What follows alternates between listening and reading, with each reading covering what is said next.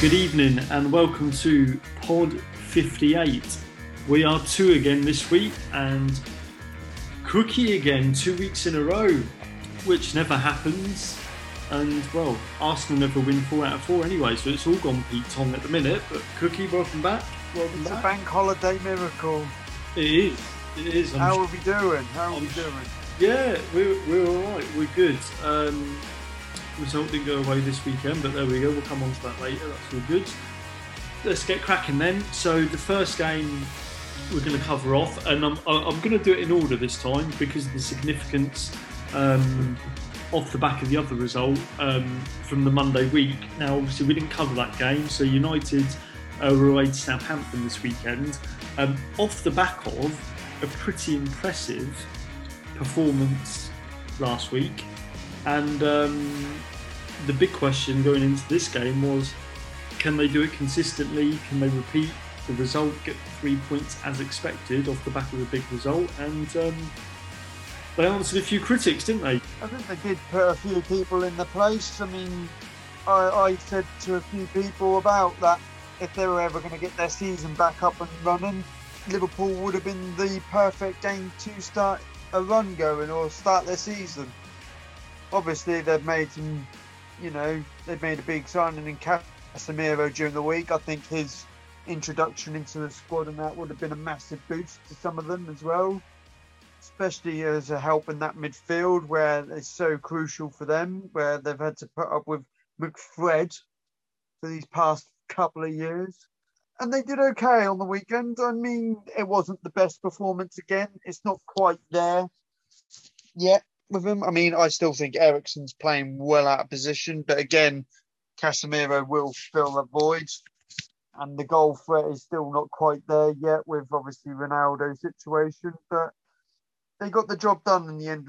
Yeah, it was an interesting game. Obviously, traditionally, it's a game that they probably would have struggled with, to be honest, regardless of results from previous weeks. So the pressure was on a little bit, I think, because a lot of the media and the people outside looking in were looking at how they'd react after that Liverpool game. And, they rode it out. It wasn't easy by any stretch, it has to be said.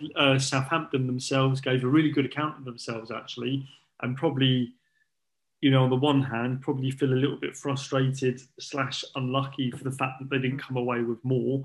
We say about Southampton every week, it's only 4 games in, but I've said a couple of times that I think the way they've gone about their recruitment, it'll be hit or miss. They'll either do okay or they'll probably fall away a bit. And for the most part, so far this season, barring at the beginning of the season when they played, I think it was Spurs, they've given a good account of themselves. They were unlucky, as I say, at times. Young players, they look.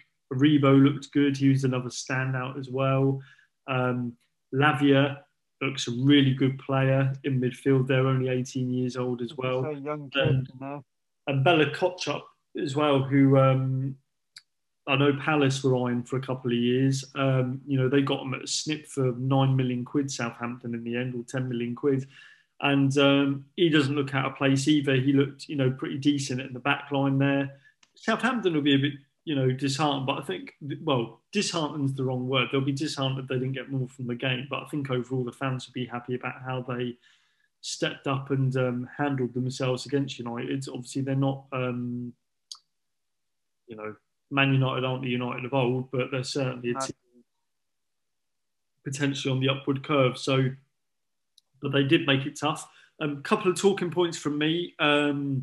First things first, the handball, Scott McTominay, in your opinion?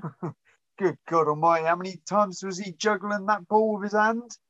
I mean, the first couple, I would have thought, okay, you might get, but 3 times, I think it's handball. Yeah, personally, I think it's too close. If once maybe is an accident, but 2, 3, you can't get away with that, can you? Yeah, I must admit, I thought, looking back at it, the first action of play where they basically deemed it handball or not, you could say accidental. There wasn't a lot he could do with, his body. No. And okay, the way it then bobbled around on his arm quite comically after that, a second and third time, albeit that's an accident, but how many accidents can you let get away Yeah. in the penalty box? I mean, I know it's not, as I say, I don't think he was purposefully looking to do it, but when it happens once, two, and three times, I mean, you might You as can well. react to get away from the second or third time, but there you go. Yeah. So I think Southampton could feel a little bit aggrieved with that, but as I say, they didn't get the pen. The game carried on, and you're not. And let's face it, the United of old may have caved in with that result because, as I say, United did have their chances, but as I say, it wasn't an easy ride. One thing I will say, and I mentioned it last week because he's a player that gets got a lot of criticism before he'd even kicked the ball for United. I'm going to say again, I was actually impressed yet again with Lisandro Martinez. A lot has been made about his height and can he cut it in the Premier League, but he looks a tidy player, confident on the ball, and he puts the shift in and gets himself about and really digs in. So I actually think he looks like a decent signing, to be honest. And if Casemiro, you have to say with United, if Casemiro has the same effect as Martinez and Malachi, he's another one who I think for £14 million has looked an absolute bargain. He started well, didn't he? He's fit straight in at left back. He looks like a really decent signing. And if you give Martinez the fair crack of the whip as well, I actually think on paper, I mean, obviously it's been sporadic. I think he's got tougher tests to come. Oh, 100%. I think Liverpool weren't on it when he played them, and Southampton, okay, you kind of expect him to be one of those where he just does the job. But I think he's got bigger tests to come this week, definitely. Not so much midweek, but next weekend. And then your lot next after that. But so I think for me on paper, in fairness to United, now I'm not saying, I mean, you look at who they've got in so far. So obviously Anthony's been well documented that he looks like he's on the verge. So they've brought in Malachi, they've brought in Eriksen, they've brought in Martinez, and they've brought in Casemiro. To be fair, now Man United are always going to suffer with the Man United tax because clubs know they're desperate. So with Anthony, I fully agree. If he comes in for 100 million euros, it's an outrageous deal for Ajax, as in a really good deal. And given the stats, but at the end of the day, Man United wanted the player, and they've got the player at the end of the day, right? So it's one of them. It looks like a pretty good window to complement the other potentials to the Fernandes. And the only thing for me, I mean, they've got the resurgence. Sancho looks like he's back in the groove again. So this could be, and again, it's only Liverpool and Southampton that they've done this, and they're going to have to do this consistently. Potentially, along with Anthony as well, maybe Ten Hag is going to start unlocking that potential that hasn't really shown itself for the last. They definitely run on confidence, though. I think a lot of them players that you've just listed off there, they're going to run off confidence. If all of a sudden they do well in midweek, but then we put them to the sword on Sunday at Old Trafford, their confidence is just going to be completely drained again, and they're going to have to start from scratching their way back up. I mean, the likes of they've got players in there that heads drop so quickly still, in Bruno, Rashford, Sancho, McTominay or Fred, depending on who's in. De Gea, his head goes down. You see that sometimes. I think they just need a run of games where they just don't. They have to gel. It's going to be a long process for Man United to get back competing. No, it's a work in progress, but he's weathered a bit of the storm because that Liverpool game could have given. And he has spent nearly £250 million if this Anthony deal goes through this summer. So there will be a lot of pressure. No, there will be a lot of pressure. There will be. You're right, and I think anything less than top four for them this season is going to be a failure. Yeah, is a failure. Yeah. Now you look at the other clubs in and around that top four and the resurgence of Spurs, because Spurs arguably have gained ground on United now. Last season before, you could probably say not, but Spurs are fortunate that they have, and they've gone ahead of them. So the pressure's on United a bit, but with that kind of money being spent, like you say, you've got to early days, as I say, a lot can be, written now, but ultimately he's going to be We're judged. now coming into Europe as well, with the fixtures coming out as well. That will be the main test, but they're not the only ones who've got that test to come. 100%. Moving on then, and we're going to go to the Emirates. Arsenal 2, Fulham 1. A little more dramatic than I anticipated, if I'm honest. Fulham, with all due respect to them, have had a really good start to the season, all things considered. I don't think anyone could foresee their start of the season. But they certainly didn't make it comfortable for you guys. And No, they did not. bit of a roller coaster, that. What did you make of it? It's one of those ones where you do everything right but score, and then all it takes is one mistake, and that you're suddenly 1-0 down. I mean, Fulham played well. They did do very well. 2 banks of 4, kept it nice and tight, try and keep Mitrovic. They were working their asses off, did everything right. Odegaard pulling the strings for us. He's made a really good start to the season. So all of a sudden, him being given the captaincy is resurrected. He's pushing everyone else up. I have to admit it.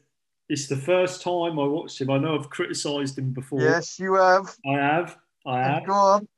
And the first 3 games, I'm going to say it, I didn't really watch them, but the game against Fulham was the first one where I watched Arsenal from minute 1 to minute 90, and the full game, so not highlights, so I really got to see what he was about. Now, granted, it was Fulham. Granted, you were at home. But from what I saw, he was orchestrating that midfield, and there's no doubt his influence in that game in terms of the turnaround of the result. But that's that's how he plays. He's played like that for however long he's been at Arsenal. It's just now being noticed and picked up a bit more when he's got a bit more quality in and around him, and he's now starting to add goals. He's getting into positions where he's not thinking about passing it off. He's actually thinking, right, I'm going to put this and stick this in the corner. But anyway, Fulham, they were very, very tough to beat. I mean, they made this good start. They know they've got some of them been in there before and thought, right, we're not going to get humbled now. We're going to actually turn up and have a go at teams. I don't know what Mitrovic, I mean, was it three goals in his last Premier League season? Was nowhere near good enough. I think they said they fell out with the manager there at the time. Went back down to the Championship, scored a ridiculous record amount of goal scoring and whatnot. And he's come up with a purpose to say, look, I'm not this 3-goal, up and down striker who's going to get, who's going to be off into the distance. I'm going to make my name now in the Premier League. He's tried it at Newcastle, didn't quite work out from there, but he's a different animal this time round. With someone of his build and height and, his application, definitely know he can finish. All he needs is one chance, one goal. Proved that on Saturday. It's a shame for Fulham, just on Fulham, because I think they've had a very good start to the season. I think they were unlucky against you as well, because I think, ultimately quality told in that game. Yes. The only thing for Fulham, I think they've really surprised. Well, they've surprised everybody, because I remember pre-first game of the season, the first press conference that Marco Silva did, yeah. He was very vocal about not having enough, I even mentioned it, I think we spoke about it on the first couple of pods, the fact that he hasn't got enough centre-backs, not enough competition, and at this level it's not good enough, and he's kind of maintained that that level of vocalness throughout, the first few games of the season, in terms of the squad are doing really well, they're, doing what they can, but, he needs more, he needs competition and stuff. I think, unfortunately for Fulham, all this early gusto is great, but I think ultimately their downfall, now obviously there's still a couple of, the transfer window doesn't close until Wednesday night or Thursday. Ultimately though, the next couple of days is crucial for them, because I think unfortunately for them, now there is a World Cup break, But I do think their downfall will ultimately end up being the shortness of numbers in terms of having Yeah. options in the squad to help out. But Mitrovic is obviously going great guns at the moment, but they need a backup to him defensively. They've not performed badly defensively, but they do need backup and help should yeah. injuries. But Injuries again, if they get points on the board now and ride the wave of Mitrovic, putting them in and feeding him, they've got players that can take set pieces and whatnot. They get points on the board now. They could probably handle it a bit later on down the line. I mean, the next fixtures doesn't help that much either. I mean, Brighton at home, Tottenham away, and Chelsea at home. Mm. But I mean, points early doors for teams like Fulham and that do make a big difference when it comes to the last 6 games of the season. No, it does, and I think probably that's been the squad and the manager's motivation so far. Is like, look, Yeah, we know when the transfer window closes, let's do what we can. I mean, let's face it, they would have had Liverpool down as 0 points and Arsenal down as 0 points, and they've come away. They could have nicked it at your place, and they nicked the point. they could have easily got 3 against Liverpool. Well, exactly. So Another day. it's not a disaster, but I think for them it's going to be a case of the owners probably regret not, and it's an interesting one because options are clearly there, but obviously the money's not at the moment. But who knows? Who knows? Right, moving on then. So, I mean, there was goals galore to be honest at the weekend, and this game was one of them. Didn't disappoint with 6. Man City 4, Crystal Palace 2. Wasn't a televised game. I mean, my head was all over the place for this one, to be honest. 2-0 up at the Etihad. I felt like it was too early. I think I jokingly said in the WhatsApp group, we've bolted too soon. Extremely unlucky, in my opinion, to not have a third goal and be 3-0 up when we should have been. On that, yeah, I was going to say, on that, when did this become a law? Well, about releasing the football when the goalkeeper's rolling out, because from what I see, the ball's been released from his hand, and Edouard stuck his leg out.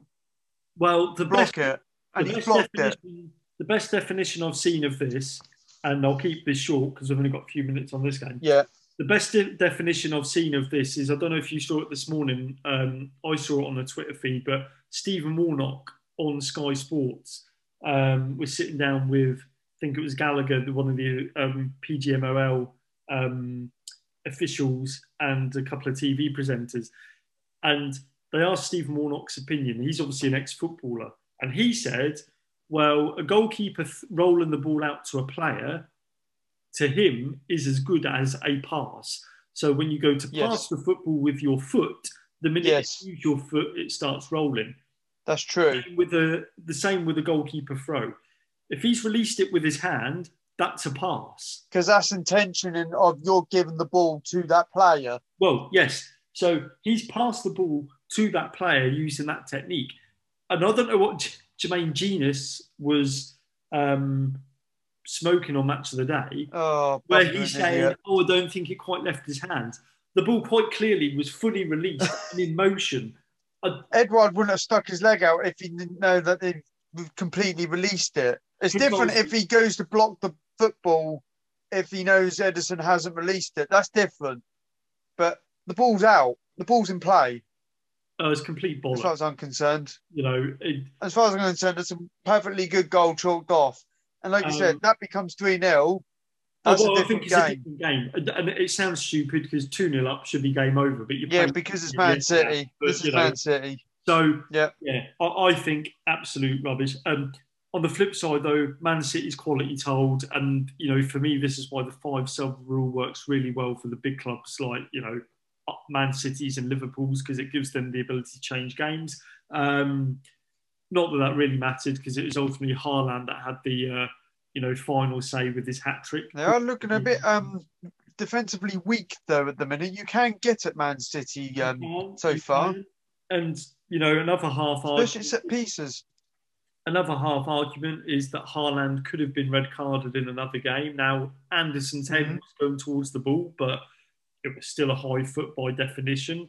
In another game, that could have been a red as well. So look, all in all, Man City eventually come out on top as expected, but as a Palace fan, I can say that was quite disappointed because seeing them 2-0 up at half time was great.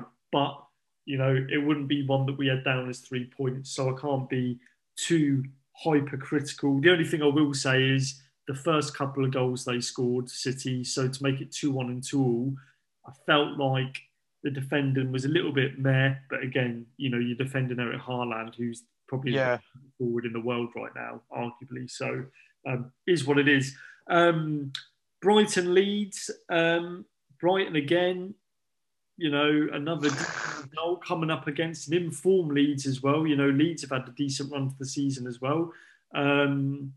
Was a good game to watch, but Leeds didn't quite hit that same level as they had in that game, to be honest, I don't think. And, they might be slightly disappointed with that. But the application was there, nothing to be concerned about. They had a couple of half chances, but, Brighton managed to sneak a win in there. And, I mean, you can't say fairer than that at the minute again with them this season is difficult. I'll tell you, they're on a crack in August. I mean, they're selling their best players for ridiculous amount of money, yet they're still managing to win games at the minute. I mean, Graham Potter, he's doing a ridiculously good job with what he's working with right now. I mean, Pascal Gross is in the form of his life as well. That's helping. He's got 4 goals? Yeah, and it'll be interesting to see. It'll be interesting to see what happens because again, Brighton had a similar start last season, if you remember, where they did pretty well. Yes, they did, and then it went downhill. So, but again, they're getting the points early on the board, where if they do have a blip, they can afford to have a blip or two. Yeah, I mean, they're doing the job at the minute. As for Leeds, it's a little bit disappointing. I think they have made a good start to the season. It is starting to tail off, maybe just a little bit. The whole Rodrigo, I mean, if he doesn't score, who else they've got around him?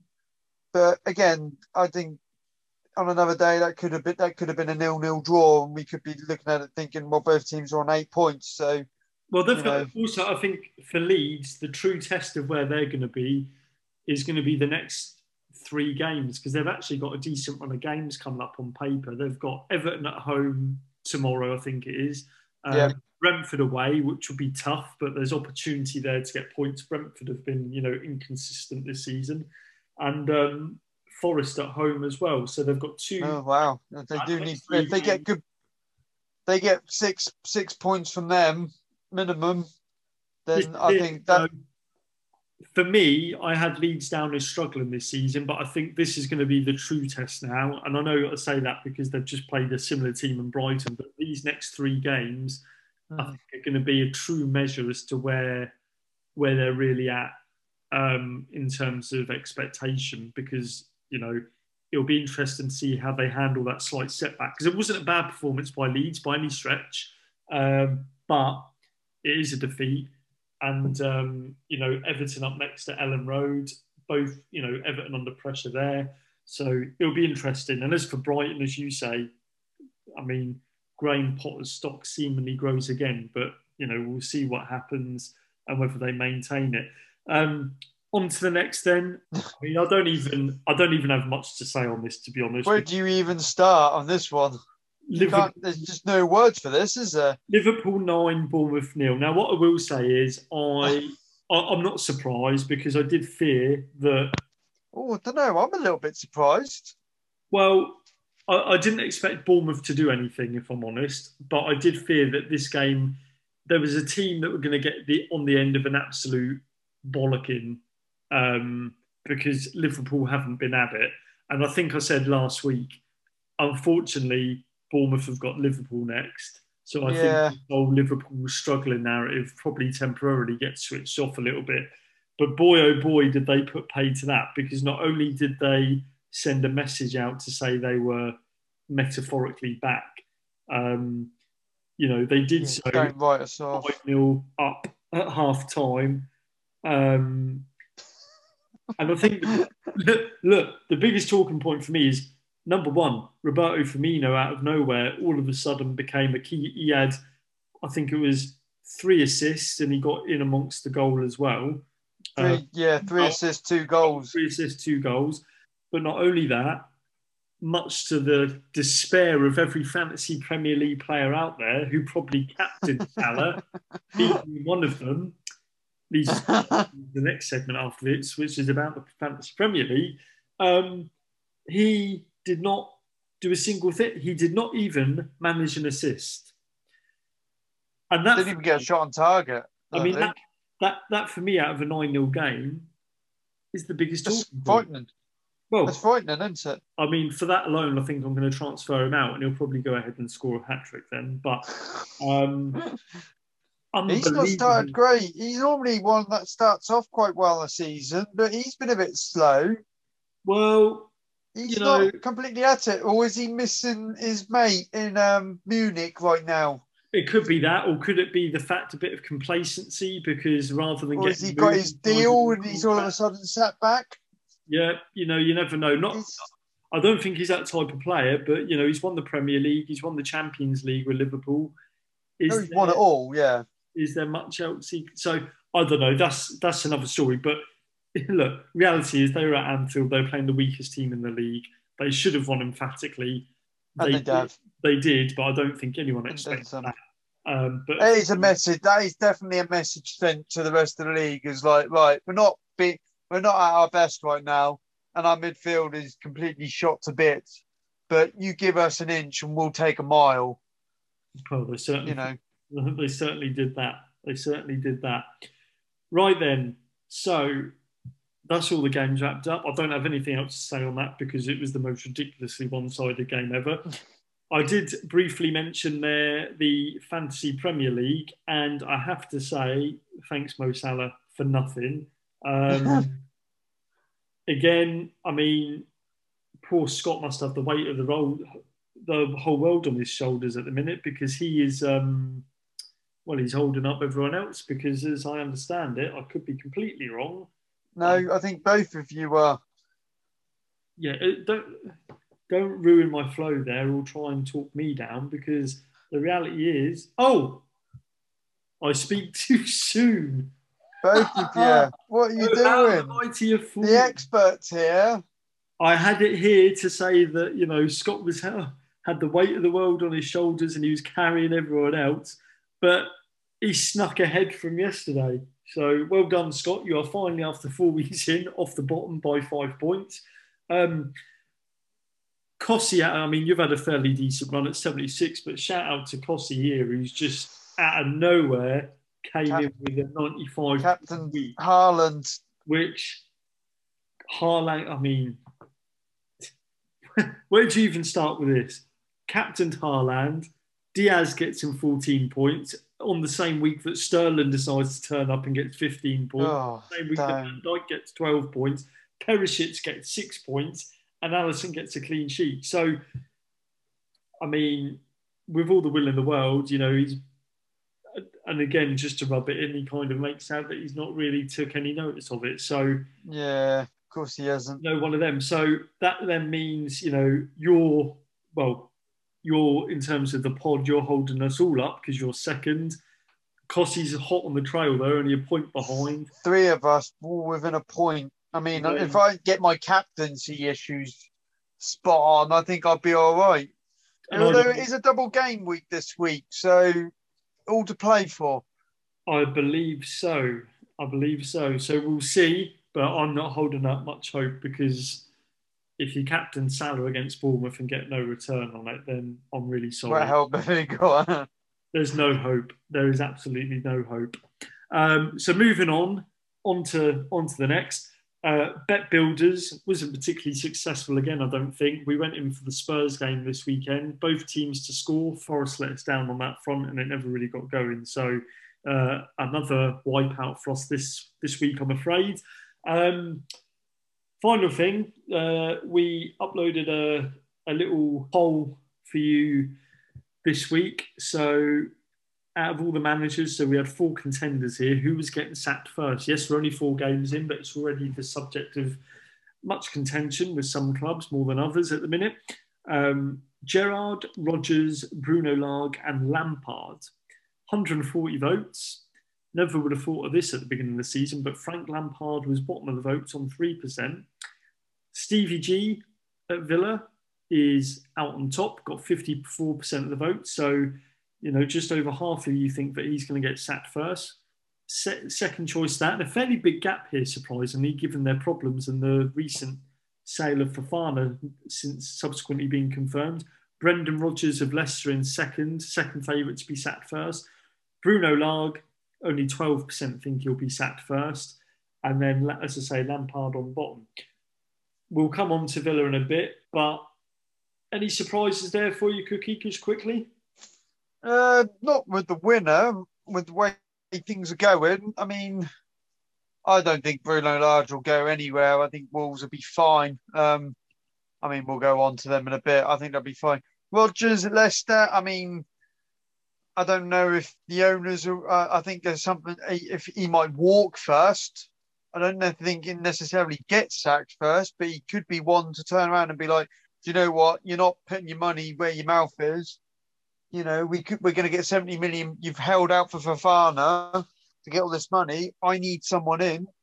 If they don't do nothing, he could well walk. Yeah. It's that one's a different one. Lampard, I think just Everton's just a mess still. I think they're still paying the price from bad investment a few years ago. Yeah. And Villa, that squad and what they're doing right now, Wednesday could be a defining.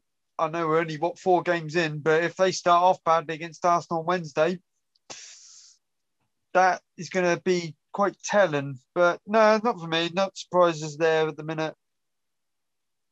Well, then let's go on to that then. So one of the managers that we just mentioned there is going to be a part of this one. Just before I come on to this game, though, just to quickly mention, obviously we are into the realms of the transfer window, the latter parts of it.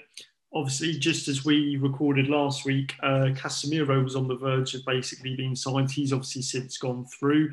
Dele Alli has moved from Everton to Besiktas, so I think strange one, but he's not been able to get his career up and running. Interestingly, Lampard's remarks this week said that he's worked quite closely with him, but he ultimately said until Dele Alli realises the... They've all said that about Dele Alli. He's definitely one I think who needs to have an arm round him at all times. Well, I think... It's almost like he can't be trusted with his own decisions and, his own attitude and that. He has to be constantly drip-fed. I think, to be honest, I just think he's fell out of love with the game, I think. Yeah. Lampard's remarks about you don't go to Turkey to go play football, really, do you? Well, it's not. Let's be honest. I just think if Lampard and Everton couldn't rescue him, Lampard are quite highly rated him. For Lampard to come out and say, until he realises the dedication and application you need to put in training at this level again, that for me sums it up. Neil Maupay, ironically, Brighton to Everton. And we'll come on to Everton in a bit and their struggles. But, if he's the answer to replacing Richarlison, I think they're in big trouble, with all due respect to Maupay.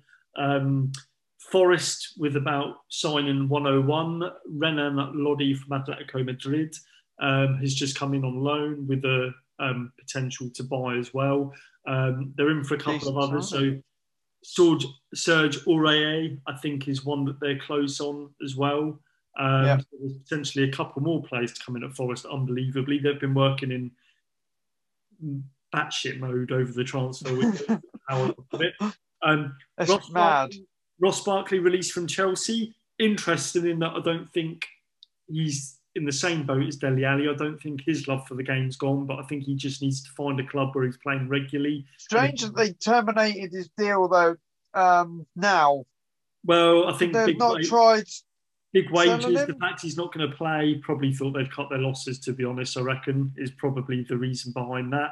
And the two most recent big talking points. So one as recently as today, Lucas Paqueta, who was linked with Arsenal and a couple of Premier League clubs, Newcastle as well, has gone to West Ham United, and that for me is a really interesting one. I think he's a good technical player. It took a while to find his form at AC Milan after much... speculation. AC Milan were the winners in Europe when he first joined from Brazil. didn't quite work out for him there. He then went to Lyon and kind of rediscovered himself a bit. So quite a coup that potentially for West Ham. Intrigued to see how he gets on there. And A lot of money. And the big talking point, finally, I guess we can say, is that Newcastle have indeed, as we probably expected them to at some point, broken their transfer record and brought in Alexander Isak from Real Sociedad. Very good player. Big potential. Very good player. Stats doesn't do him justice. No, we will see what happens there. Obviously, bit of a boost for them because I've always maintained, they're only an injury away from Bruno Guimaraes or Callum Wilson to struggling.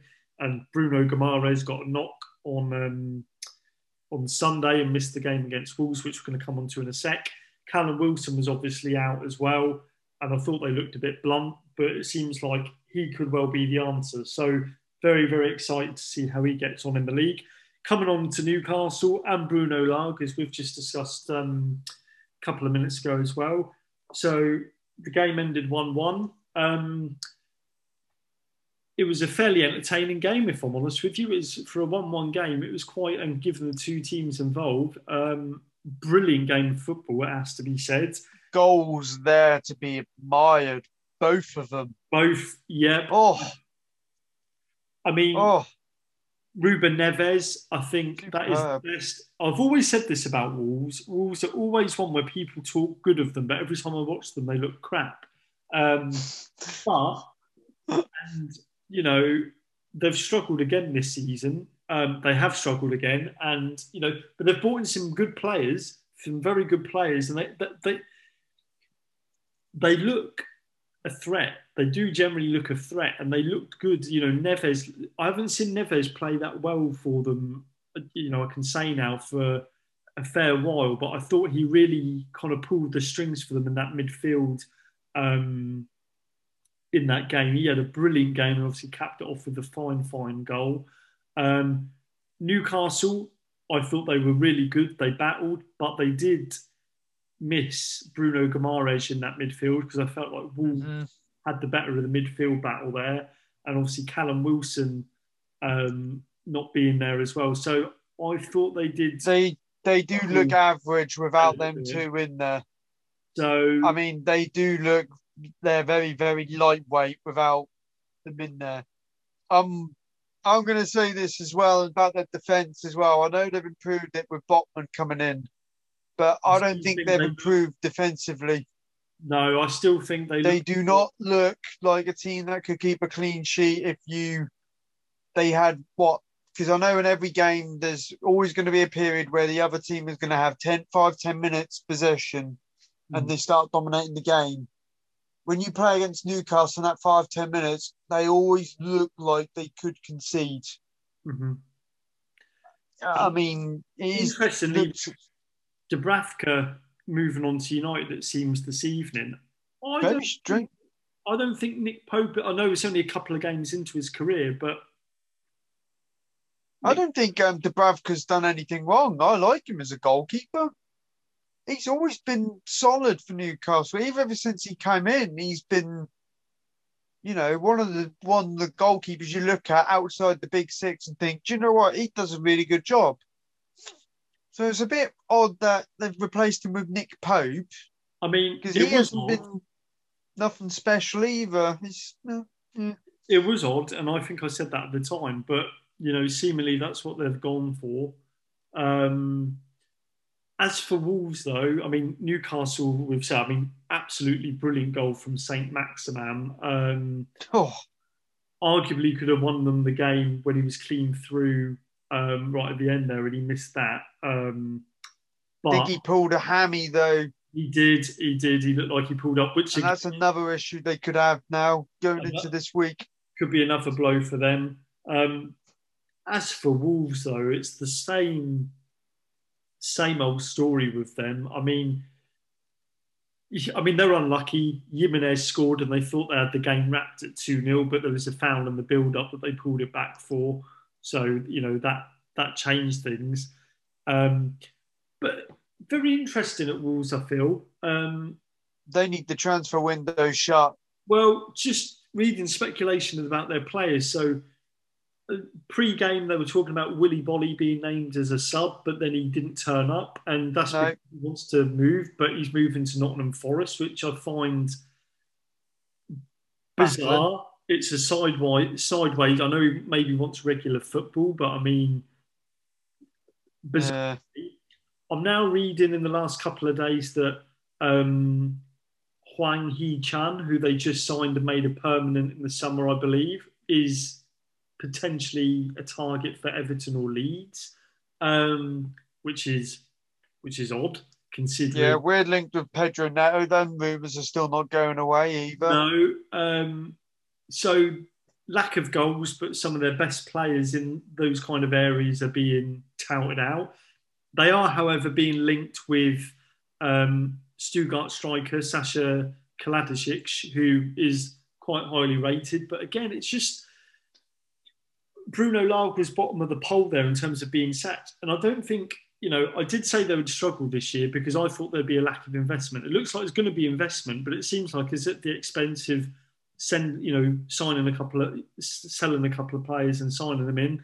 Yeah, there's another one where they've got to be a one in, one out. Potentially financial fair play could kick in as well. Well, they did spend big money on the Portuguese midfielder. Yeah, who looks a player, by the way. Which alongside Ruben Neves. Oh. And, they've spent 98 million so far in the summer, which has caught me by surprise but again, they are, in order for that money to be spent, they are having to get rid of players. So, but Bruno Lage, again, so we said there that out of Steven Gerrard, Leicester and Brendan and I can't remember the other one that we had in that poll now, there was 4.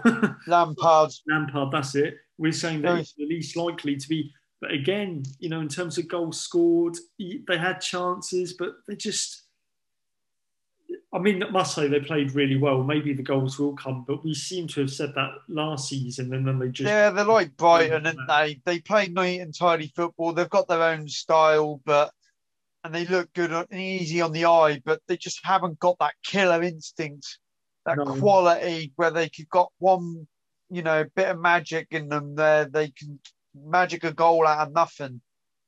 Bit like what Newcastle ironically did to them. Yeah. So I predicted at the beginning that there'd be ones to struggle, and they are at the minute. However, they have invested in terms of better quality in terms of what I expected as well. Last televised game on the Sunday was Notts Forest and Tottenham. It didn't surprise me. I thought it'd be a similar game to that of Forest West Ham, where it was a proper old school game of football with the atmosphere and, quite fast paced and kind of agitated. And it had all of that. Forest, though, for all the 100 players they have recruited, and it seems a never-ending kind of cycle of players at the moment. Yeah. But in fairness to them, despite all of that, they don't look like a team that are struggling to gel. It seems like whoever's playing is playing well. Yeah. I thought they were. If they were a bit, the only criticism would be of them. I think if they were a bit more clinical in the game against Spurs, they may well have, scored one, and maybe we've got our both teams to score bet builder to come in. Dean Henderson, since he gave that silly interview out, is actually, and after that game against Newcastle on the first game of the season, he's actually stepped up to the plate and put in another decent performance for them again. Tottenham, though, look, similar to Arsenal, really, you could argue this is the type of game that Tottenham probably went on to lose last season or drop points in. But, it's another 3 points. It's a clean sheet. Harry Kane twice. Again, talking point, ironically, he missed the penalty. But, he scored 2 goals. He's back on song. And here's the thing. Last season, it was all about Son scoring the goals and Kulusevski in the latter part of the season scoring goals. This season, though, Son can't buy a goal for love and the money. No. And it sounds a bit off. It sounds like Richarlison, who caused a bit of controversy, which we'll come on to in a sec. It sounds like Richarlison, Conte post-match has said that Richarlison will get his spot in the next few games. So it looks like, that's what competition is there to do. To be honest, that is the purpose. That was the purpose of signing Richarlison, I'm sure. And I don't think Son becomes a bad player overnight, but this is where Spurs would have struggled last season because he would have went on a barren run just like Kane did, and then they would have got unexpected results where they dropped points. Whereas this season they've got competition. Son's not scoring, Kane is, but if Son's not scoring, they've got Richarlison, and they've got options to change it. So Perisic had, there's a lot of talk about Perisic at the beginning of the season, saying, 34, don't know what you're doing, all this, that, and the other. No, they knew exactly what they were doing when they brought him in. He's not the most stylish. He's not the most, coveted name that would have been on the market. But it's like I've seen a few articles. He fits a system where if you play him in the position that he knows, in a system that are all on the same page and how they play, he's devastating. Yeah. Absolutely. And it's not just going forward either. He has surprised me defensively so far as well. Like the positions he takes up I've been surprised by him in that sense. Well, he's quite well educated from his time as Milan as a wing back. Yeah. So it'll be interesting. The defensive side of it, that's the thing we talk about Trent Alexander-Arnold, him being talked about as a wing back or someone like that. Forward, devastating, but he can't defend for anything if you run at him one-on-one. Whereas you look at Perisic, he's got that know-how on how to defend. He's not going to win every battle. Not every fullback does. But defensively, if you need to be in a position for him to do a bit of defending, he won't, sit back and just think, oh, you know what, let him go. He will battle. He will fight. He's not the quickest. No. It's about position. No, and I mentioned Richarlison there. He was another one of the signings under Conte. Comes on, obviously made a massive impact, had a hand in the second goal. Now, let's just talk about, he was a big talking point at the end of the game for his innocuous showboating, as it were, as the media have portrayed it. And Steve Cooper at Forest has came out and spoken down about it. And the closest thing I can recall from this ever happening was when I think Nani did this against Arsenal in the FA Cup game about it was years ago now, not even 5 years ago, years ago, when they won 4 or 5-0 at Old Trafford, and he done the kind of knees up type thing. Now that was taking the biscuit. Has there been a slight overreaction to Richarlison and the term of showboat? I don't think there's an overreaction, because at the end of the day, he got his punishment. He got wiped out. Let's be honest. That's wound the players up. He's going to get wiped out. But was he? I mean, I think back to the Nani one in that FA Cup game all those years ago, right? And that was blatant showboat, and he was doing sea line, whatever. But again, I think back to when we were watching it when we were younger, and we watched the likes of like JJ Okocha and his rainbow flick against us and all his fancy footwork. Ronaldinho, is it? You do want to see like the spirit of the game and tricks into the game. He's done nothing wrong. Well, he's just come on. He's first time in a Spurs shirt, and he's just enjoying himself. His team's tuning up, and he's just had a bit of a flicker. And it's not as if he took a player on and skipped it past them. He just kind of received the ball, flicked it up, and off he went. At the end of the day, what do you want him to do? Just control it normally and carry on. If he's got a moment where he's got a bit of time in that, I don't see nothing wrong with it. I must admit, I think it was slightly OTT that they said he was being unsportsmanlike, because being unsportsmanlike to me would be 3 or 4 players and, doing it like a circus. He just casually did it when he received the ball, and there wasn't even anyone really around him until that Forest player came in and took him out. It's not like a goalkeeper's come out from it. It's not like Ederson coming out and doing stuff like that and like the halfway line. No, I don't. And as you say, we appreciate the game for it. And I know it wasn't a skill made people go, wow, but he's a footballer enjoying his football. I mean, I don't know. I don't think that was. We're not apparently you're not allowed to celebrate things like that, though, Jason. The celebration No, police with this their is it. hearts and their helmets and their sirens. I'm going to put my tinfoil hat on and be controversial and say that wasn't as bad as Steve Cooper portrayed in his press conference. No, it If was if not. three if three or four Forest players were around him and he was doing it repeatedly, fair enough. But he just did it as he casually picked up on the ball. If he's taunting them in front of him in the corner flag or in front of, say, if that was he was at home and he did that in front of the Nottingham Forest away fan end in that corner flag, that's different. If he's purposely gone and done that, but for me, he's done nothing wrong. No. And as for Spurs, much like you, I mean, they're not quite 100%, but that's now 10 points from 4 games. Obviously, they had a draw against Chelsea. I think they'll be pretty happy with that, to be honest. As I say, they've probably, they've beat Southampton and they dropped points there last season. They got a point at Chelsea and they lost there last season. So they're looking good. And for me, the good thing for Spurs is, I've mentioned this a couple of times, they're not even out of third or second gear yet. So the fact that they've got 10 points from the first. Yeah, the only thing in regards to the game is I thought they were defending a little bit too deep at times. I think they were a little bit too low. And I did let Forest in unnecessarily a couple of times. If it was a better team or better quality on the field against them, then they would have got caught. But at the end of the day, I think that is Conte's.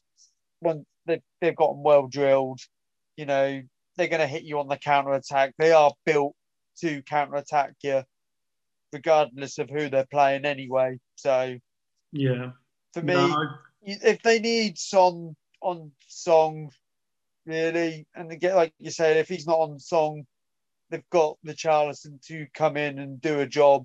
Yeah. Painted to say it, but they are looking decent at the minute. So Villa, West Ham, now both teams have been struggling, and a lot of talk about both managers going into this game and the form that they're on, and that both shouldn't be where they are. West Ham came out on top. It was a tight game. It was only a 1-0 win, but they got the 3 points and a clean sheet. A deflected strike from Benrahma gets them up and running. Has to be said, though, I mean, up until the changes Moyes made in the second half, the first half was diabolical, really. And poor. I mean, that had 0-0 written all over it. No energy. I mean, I had 0-0. It was very lacklustre from West Ham. I don't know what's going on with Villa right now. I just do not understand what the plan is or the strategy, what Gerrard's trying to do. I mean, he's tried Danny Ings on his own. He's then tried Ollie Watkins on his own. Now, they have a better team with Watkins in it than Ings because Watkins can run in behind. With your likes of your Coutinho's, your Baileys, your Buendias can play the ball in behind. But then he tried playing them both up top together, which for me, I don't think works as a partnership. No. And it just doesn't. I know they're trying to throw 2 names together that have scored historically a lot of goals, but they're not on the same page. No. They even don't look on the same page right now. Coutinho, in behind them, he's just lazy. He expects the game to come to him. He's not going to run you around like a headless chicken trying to win the ball back. He's expecting the likes of Watkins to do it. It's just, I don't know. Is the team built around Coutinho then? Is it built around Watkins? Who's it built? Because he's trying to build it around somebody.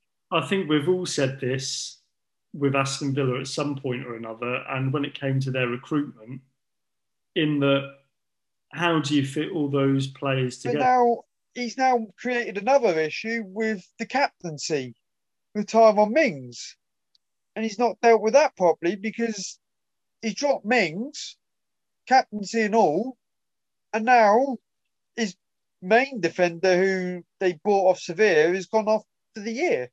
So now he has to play him. Well, he said he wants another centre-back in and he wants another, I think, attacking option in as well. Now, let's talk about Gerrard very, very quickly.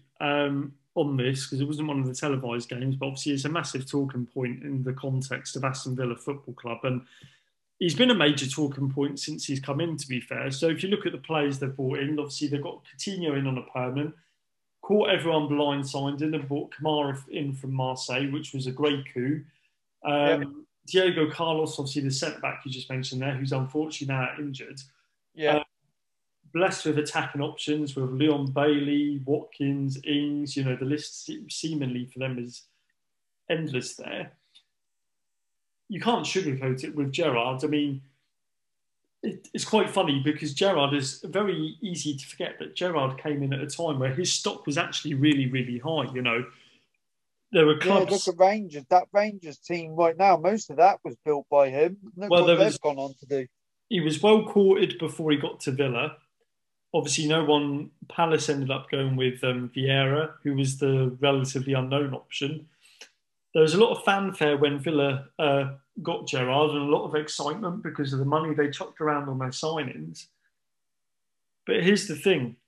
So after 28 games in charge, he's now got the same win percentage as Gary Neville did at Valencia.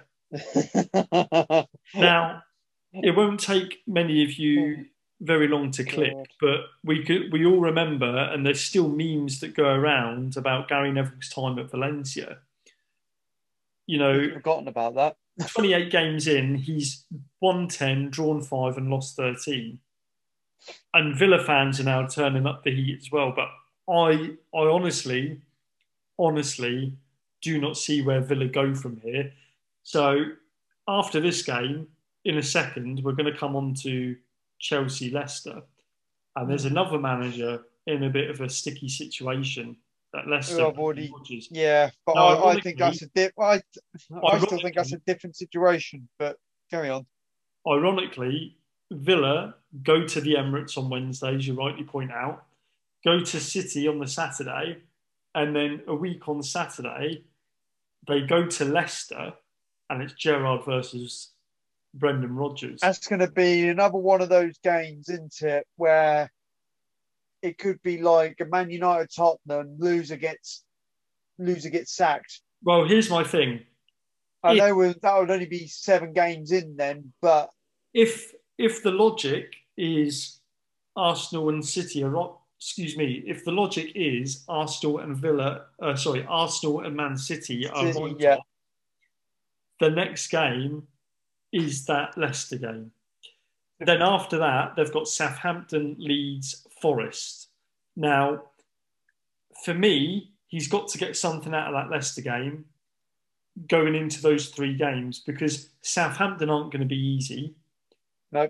Leeds, depending on how they go the next couple of games, this will be in October, so we'll have a good idea as to where Leeds are. But if you take early season form, they're not going to be easy.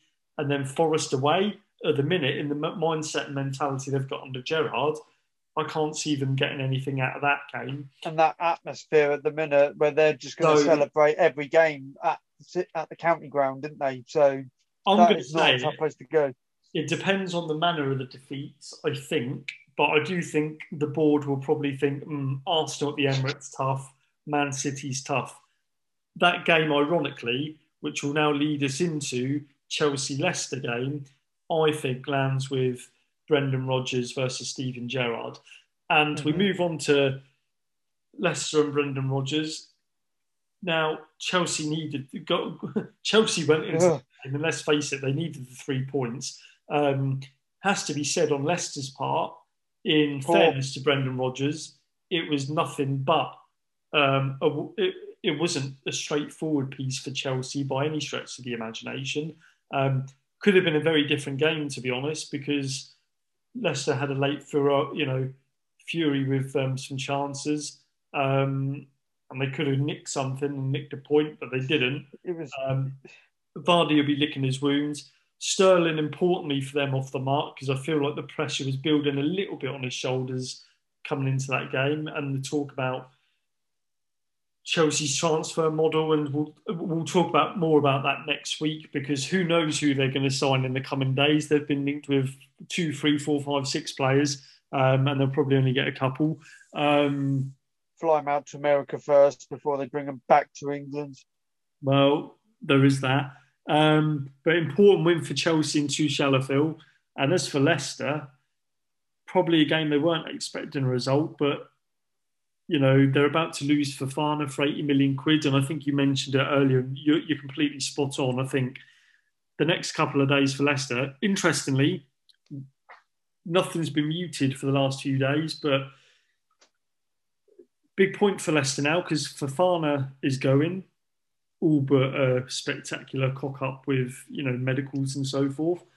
So that for me is going to be the big test. And as you say, the difference between Rodgers and Gerrard is this is about a miscommunication for whatever reason at boardroom level between manager and board in terms of expectation. Now, clearly, Rodgers has came out and said they had a conversation at the end of last season where he fully stated they would need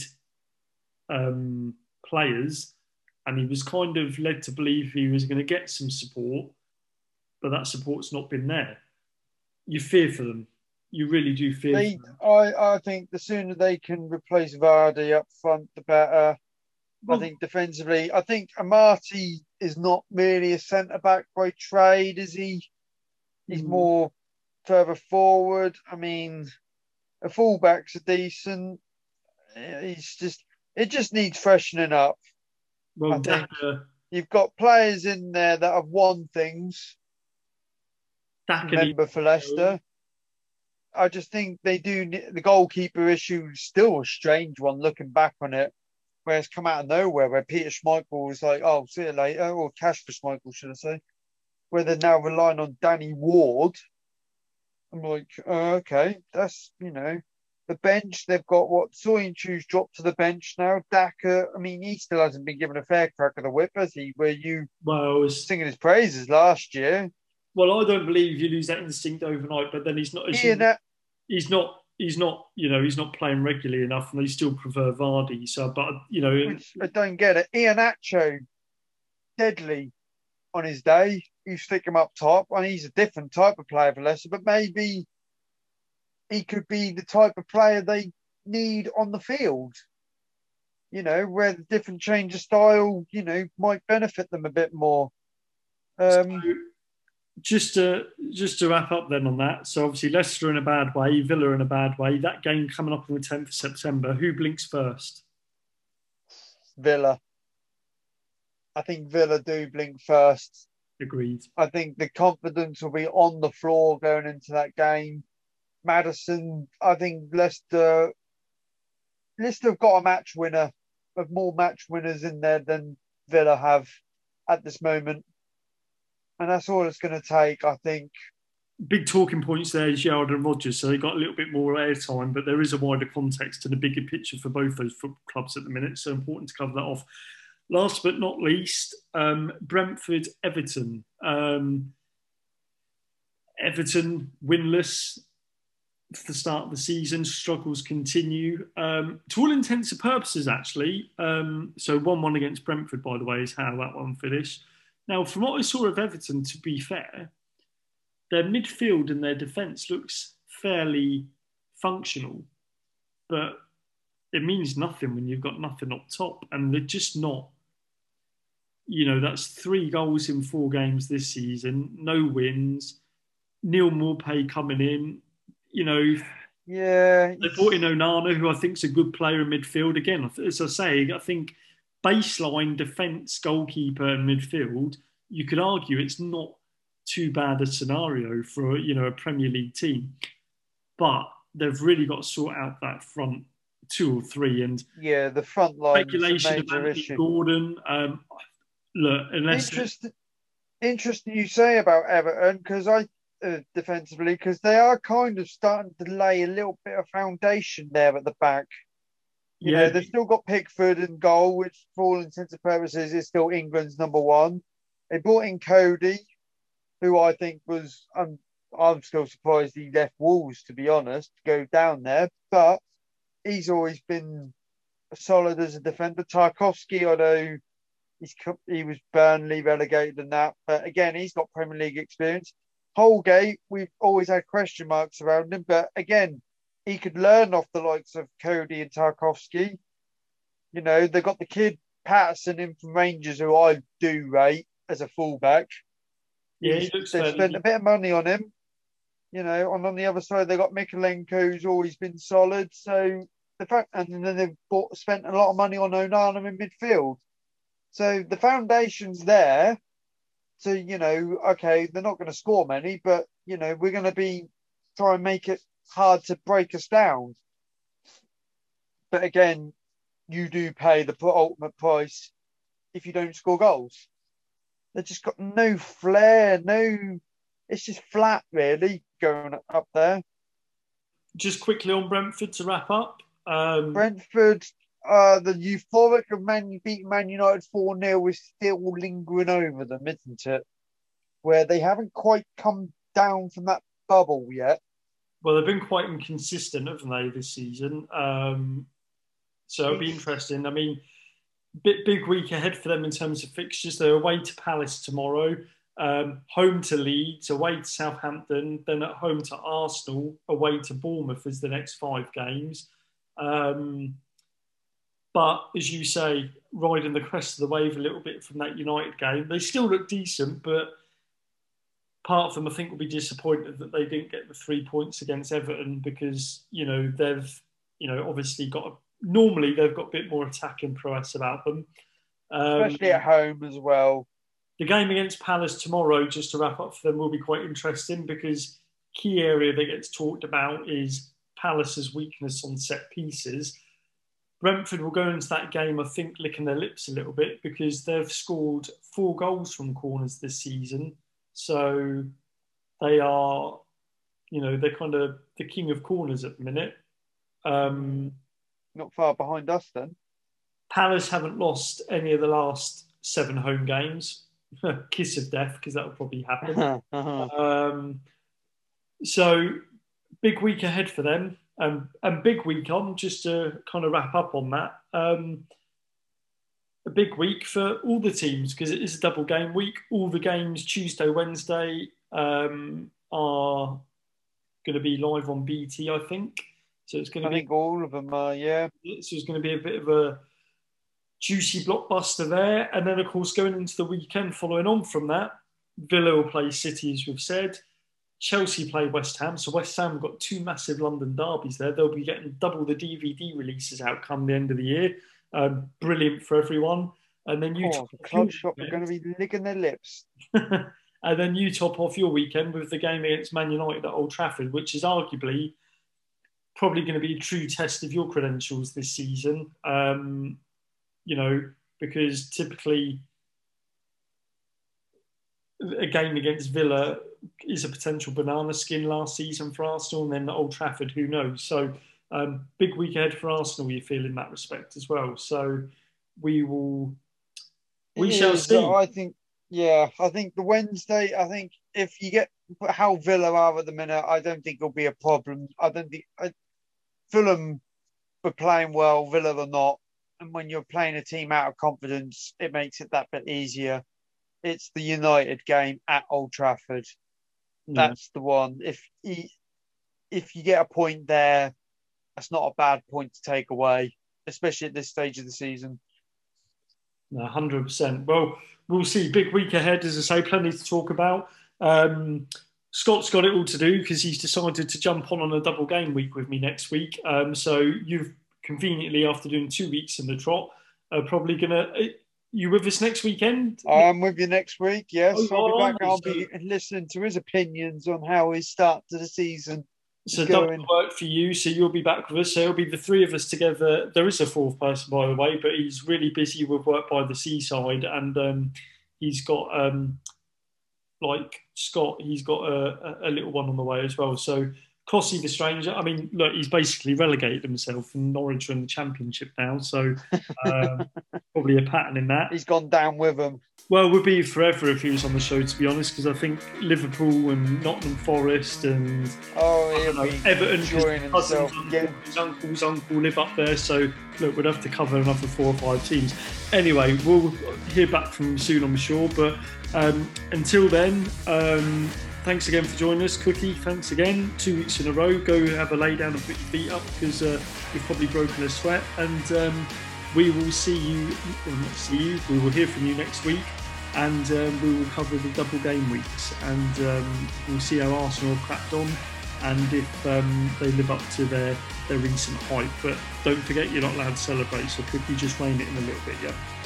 Yes, I'll put the party stuff away. Yeah, maybe till Christmas. You get too far ahead of yourself. On that note, thanks all for joining us, and we will catch you next week. Cheers.